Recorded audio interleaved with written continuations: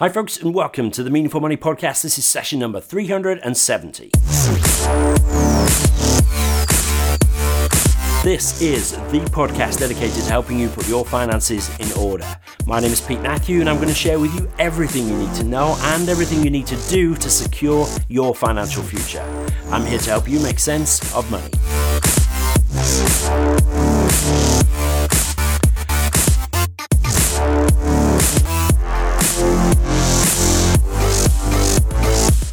Okay, here we are. Great to have you with me once again. And as many of you know, particularly if you're on the mailing list, you're on the mailing list, right?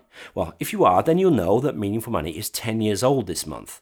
And the podcast is just over 7 years old. If you're wondering why I haven't made too much of a big deal about that, it's been somewhat overtaken by the coronavirus. But you know what? That's fine. I'm not bitter. Now, when I started Meaningful Money, I was one of very few voices in the UK putting out decent, regular financial content. Now, thank goodness, there are more options than ever, and today I just want to introduce you to the newest personal finance podcast in the space. After the main body of the show, as usual, I'll look at a review that's been left, announce what we're going to be talking about next week, but before all that, remember, as ever, this podcast continues to be brought to you with the help of my friends at Seven Investment Management. They've been helping me out on here for ages, and I'm so grateful to them for doing that. So please do check out what they're up to. They're at 7im.co.uk. That's the number 7im.co.uk. I've known Kathy Harrison for ages now. She's a leading light in the world of paraplanning, and she's a bit of a force of nature. Several successful business under her control, as well as being a mum. Kathy reached out to me to get my input on the pilot of a new podcast that she and her long-term friend and colleague Joe Campbell were going to be putting out. So I listened and I laughed, and so I thought I'd get them on to explain what they're up to. Now, fair warning, there's not a whole load of actionable financial information today, but we all need a bit of light relief. So let's dive into the interview, but do stay tuned because afterwards I want to ask you a favour to help me mark the 10th anniversary of Meaningful Money. Remember, notes and links from today's show, they're at the show notes. It's the only link you need to remember. meaningfulmoney.tv/session370. That's meaningfulmoney.tv/session370. Here's my conversation with Kathy and Joe. Well, it's great to welcome Kathy Harrison and Joe Campbell to the Meaningful Money podcast. Ladies, how are you doing? Are you coping with isolation? Yeah, I'm coping well.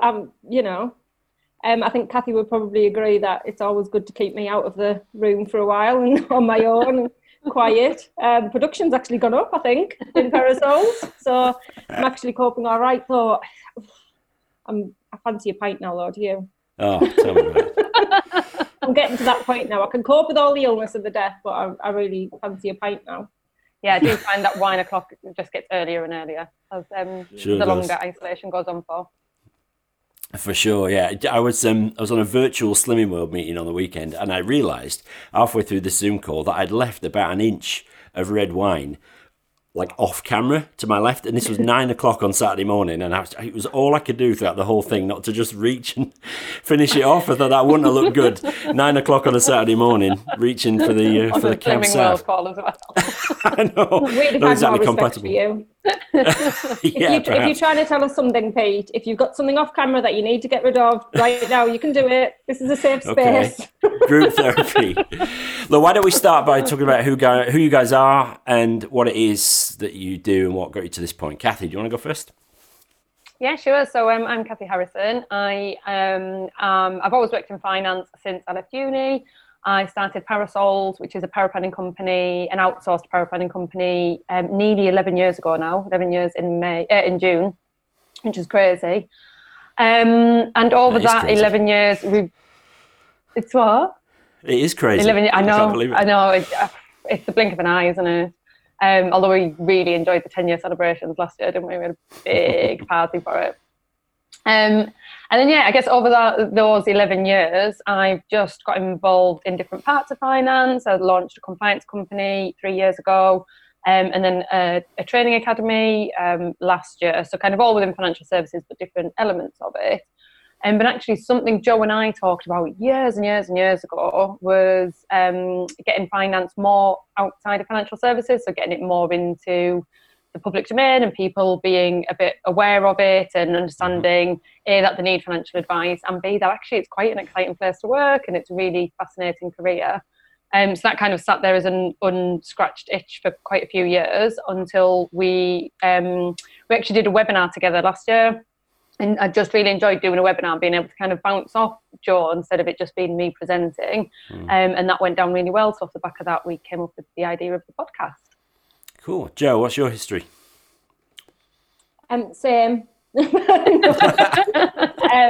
Very similar. So Kathy and I met when we worked at a previous financial advisors.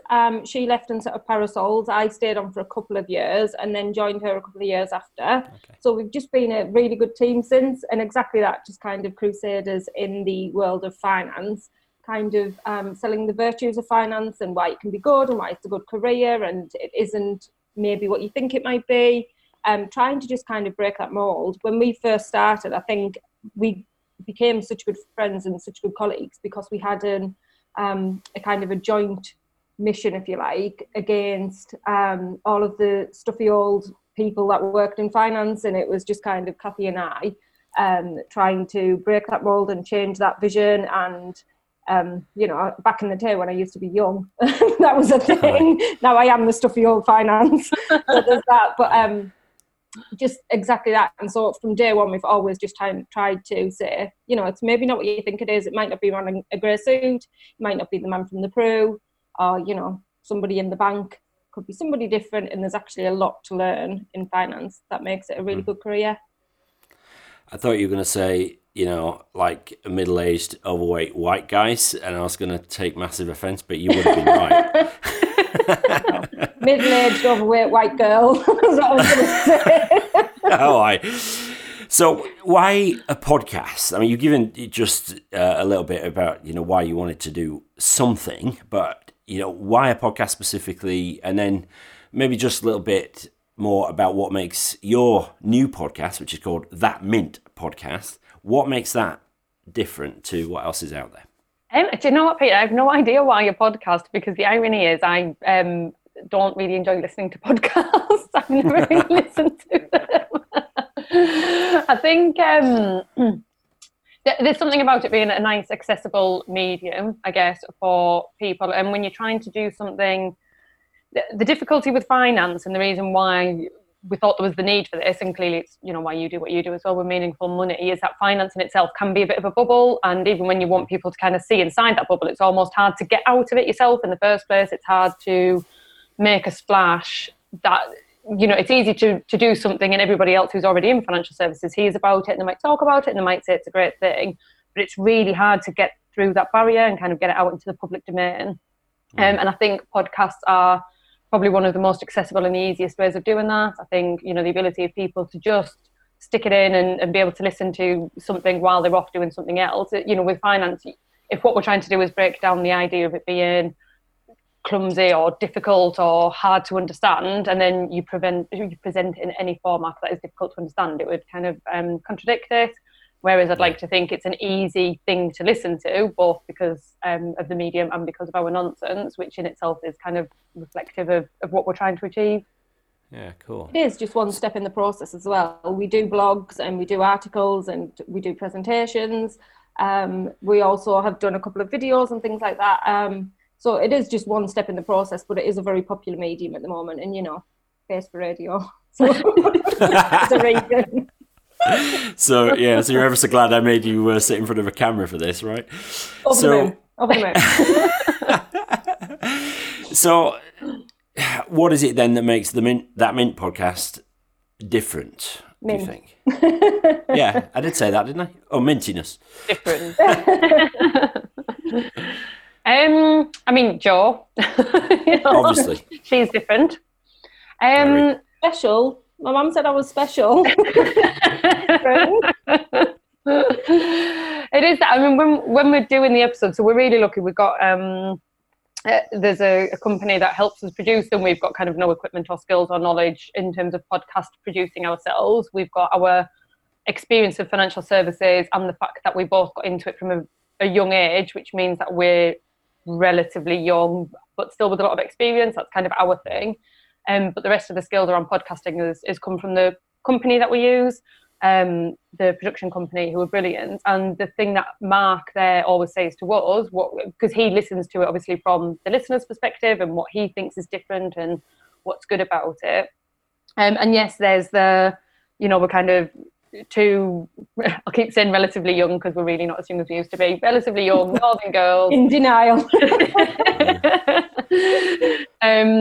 Talking about something that is quite dry and making it less dry, but then also there's the fact that we can bring a lot of our personal experiences to it. So, we talk about the bad mistakes we've made with mortgages, or our inability to get our own wills in place, or me having life assurance but actually having no idea what it is or where the documents are. And I think it's that kind of relatability that, yes, we could go into all the technical stuff around finance because that's our experience and qualifications. So that's not what I think will resonate with people. It is that ability to just go, well, we're human too, and we've kind of been there, done that, and here's all the ways to probably not do it. Yeah, that's generally the tack we take. Oh, this is what we did, don't do that. Don't do that. Yeah, I'm sure that will resonate. There's something around, there's not that many experienced finance podcasts that are aimed outside of financial services or for a younger target market.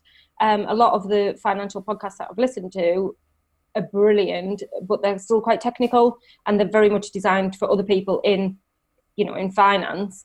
Which is fine for me, but I couldn't give it to my grandma to listen to if she wanted to understand what equity release was, because it would go over her head. So it's just that kind of, I don't want to say, just using plain English and getting rid of the jargon and explaining things in a way that it's more digestible outside of financial services. But yeah, you also couldn't get your grandma to listen to our podcast because you swear too much in it, and she's dead.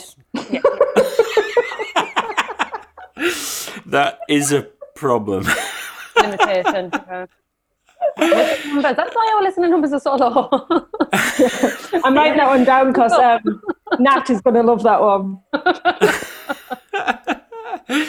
So other than, navigating the afterlife, what are the sort of challenges that your listeners are sort of facing and that you want to address?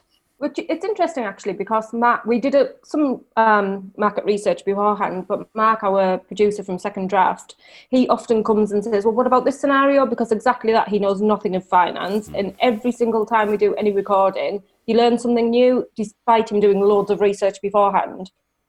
So for example, if we're talking about mortgages, he'll go away and do a load of research and say, can you talk about this? Can you talk about that? And when we do start talking, he'll learn something new and he'll just go, oh. And then he'll stop us and go, I had no idea. Oh, yeah, your phone fell out. So I think it's just that, exactly that, I forgot the question, but you learn something new every time. Yeah, I think in terms of the challenges that they have, for a lot of people with financial services, you just almost don't know where to start. It just seems like such a big, daunting topic. Even if you break it down and you pick one part of it, like pensions or like a mortgage, even just that in itself can seem huge, and it's almost easing people in, giving them some, breaking down some of the jargon, talking about some stuff that they can understand and feel comfortable with, and then almost those first steps and kind of where you might begin to get into it. And I'd like to think that we'll be able to build on throughout future episodes and kind of take it into extra levels of detail, and you can do more on it. But it's very much at this stage just trying to make people realise that it doesn't have to be as scary as it might seem. That you can get to the bottom of it and you can make sense of it and kind of take control of your own finances. Most certainly. So they reckon most podcasts don't make it past 7 episodes. So how many are you on so far? Oh, really? Yeah. It's a new start. Yeah. Oh, I know. But how many have we done? 7? Yeah, because can we make this our 8? Yeah. Yeah, by all means. Are you enjoying it so far? Because I've done everything as well. So I've done, lots and lots of video, fewer articles, but I still love podcasting the best. How are you finding it relative to the other stuff that you're doing? I'm sorry, I'm just looking because a new episode's gone live today, and I'm trying to. Yes, it is. It's episode 7 just went live today. So well done. One more, and you've made the elite. We've got a couple in the bag as well, haven't we? We've got a couple in the bag. Honestly, you've thrown me completely there now. I really, really enjoyed the podcasting, although it is much harder than I anticipated at first. I thought, honestly, I talk all day long. People are so sick of me. I can sit and talk about nothing for hours. But actually, when you sit down in a room and you get mic'd up and they say, right, okay, talk on that, it's so much harder, and we are so tired at the end of it, aren't we? We generally do a couple of episodes in a day, and that's all we do, and it's so tiring, isn't it? They are, but probably more so for you than me. More so for Phil Marcos to do all the editing. I would say exactly that. I think the first few were extra tiring because we did a pilot right at the beginning, and that was painful, just getting used to the sound of your own voice and trying to talk and not second guess everything that you're saying. Then the first few were quite difficult because we would still just slip into financial jargon and talking at a level which assumed an underlying level of knowledge, and we had to keep kind of pulling ourselves back to go, no, hang on a minute, put ourselves in the shoes of the people that are going to be listening to this.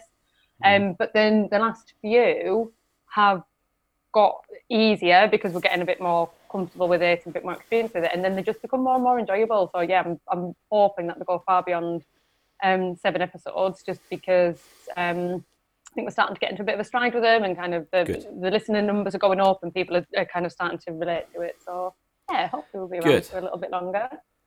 I'm no doubt at all. There's still such a relative dearth of decent personal finance podcasts in the UK that there's definitely a market, and I would say the market needs different voices as well. It just needs different angles and voices and sets of experience to bring to bear on it. And I would, people have often asked me about starting a podcast, and they're always like weirdly keen not to, we're not going to copy you, or we're not going to tread on your toes. And I'm like, for God's sake, you could take word for word exactly what I said in an episode, and it would come across to a completely different audience. It would appeal to different people and would have merit in its own right. And so, the more of these sort of voices, the better, really, because it just adds to the sum of decent financial information out there, which is really important.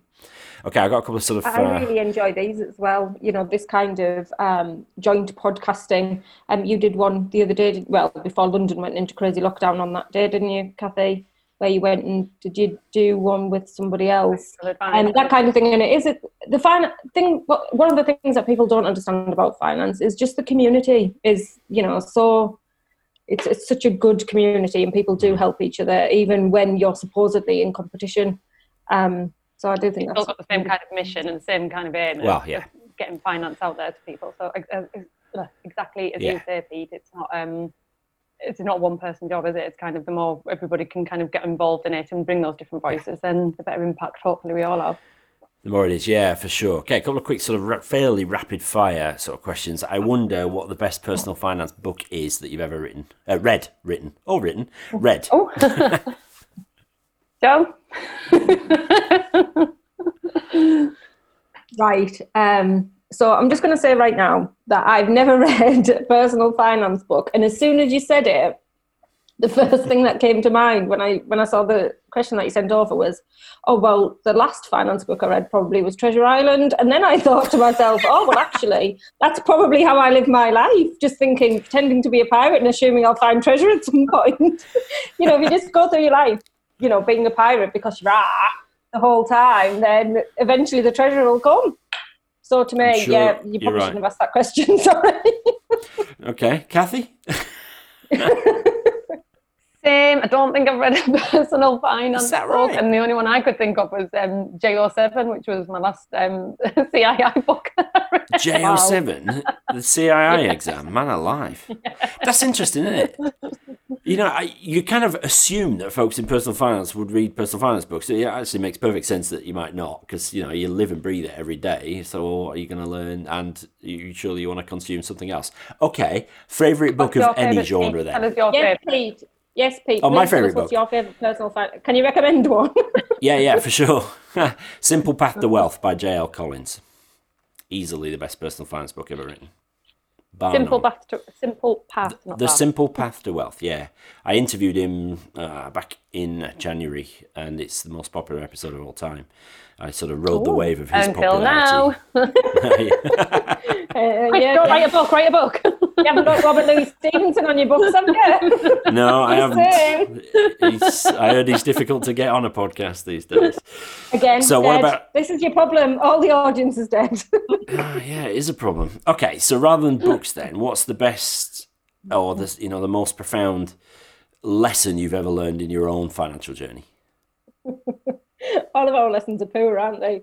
The lessons, because you only ever learn from mistakes, I would say mine was do not get 110% mortgage just before the property crash. That would be Northern my Rock? Personal. Yes, do not get a Northern Rock mortgage at 110% just before the property crashes, or you will still be paying for it 15 years later. And it still have negative equity. So there's that. Wow, that's a big lesson, painful lesson. It is a painful lesson. I handily learned the exact same lesson as Joe, and would also recommend not 110% mortgage ever. I think with mine, one of the things that I don't know how much it's linked to personal finance.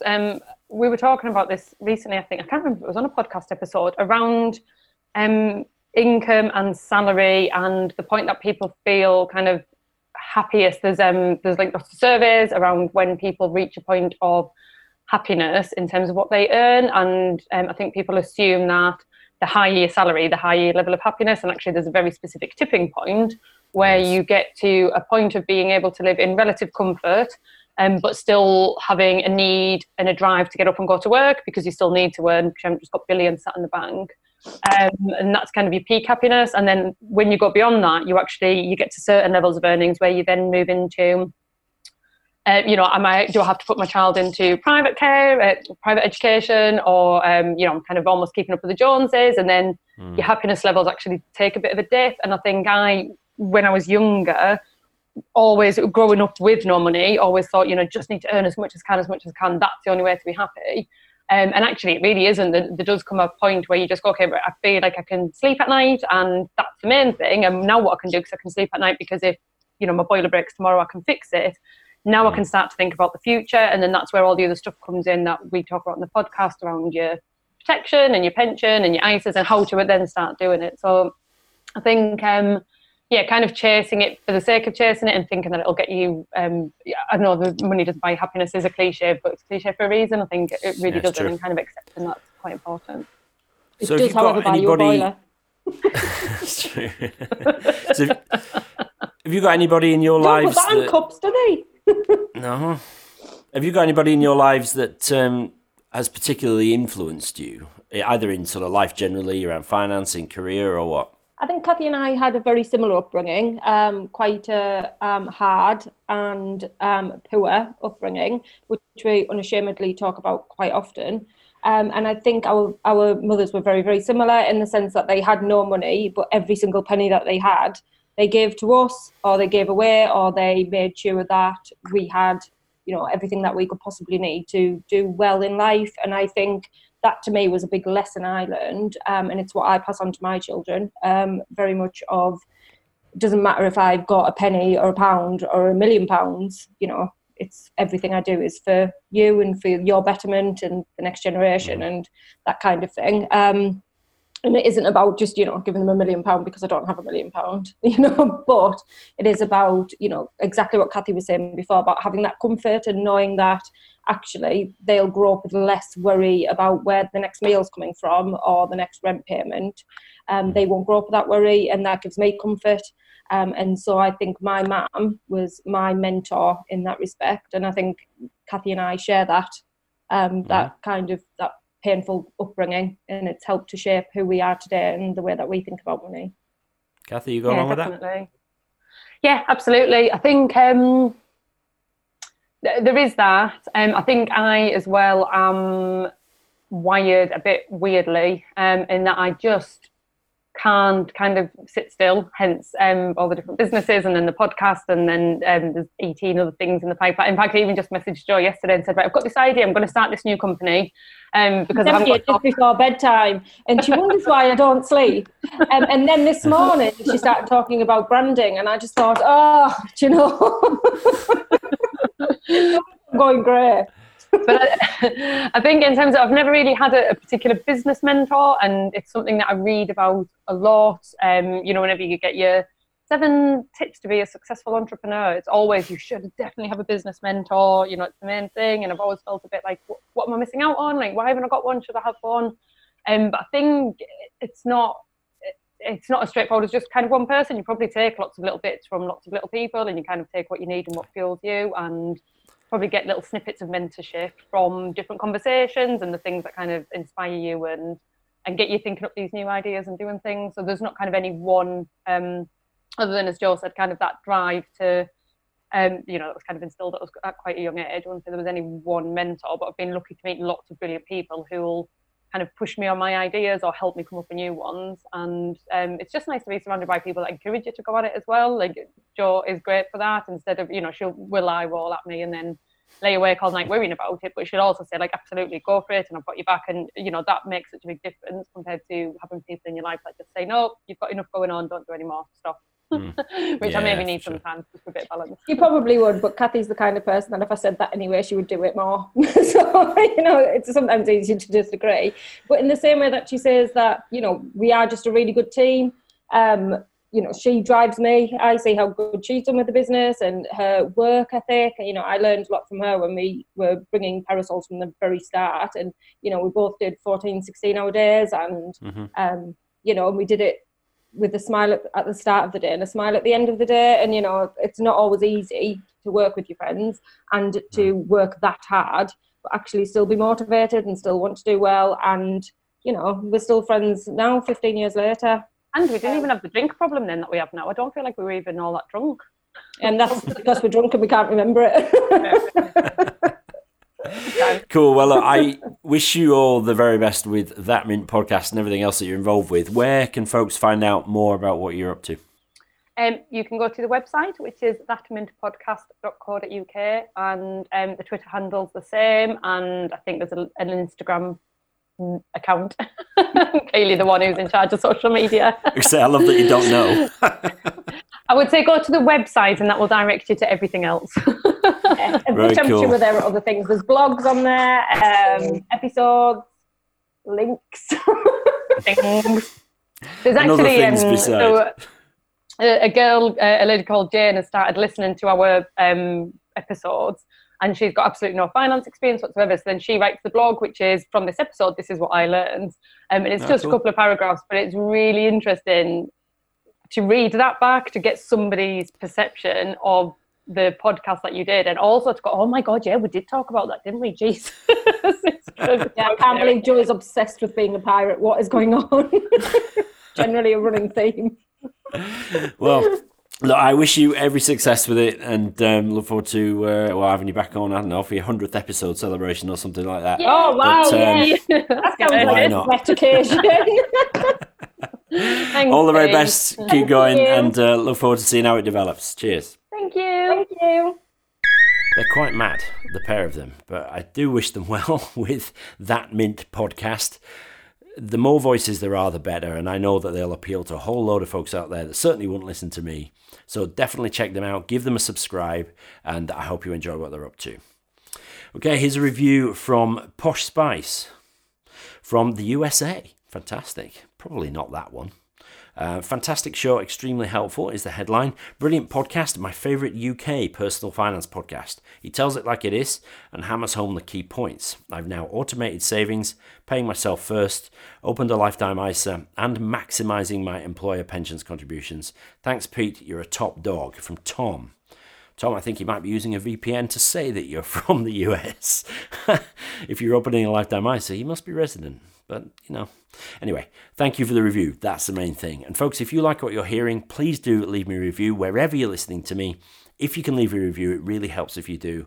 It's meaningfulmoney.tv/iTunes if you're an Apple person. That's what Posh Spice did. Actually, I think his was on Stitcher, not on iTunes. So wherever you can leave me a review, do so. It helps people to hear about the show. Okay, 2 things to announce this week. I'd like you to help me, if you'd be so kind.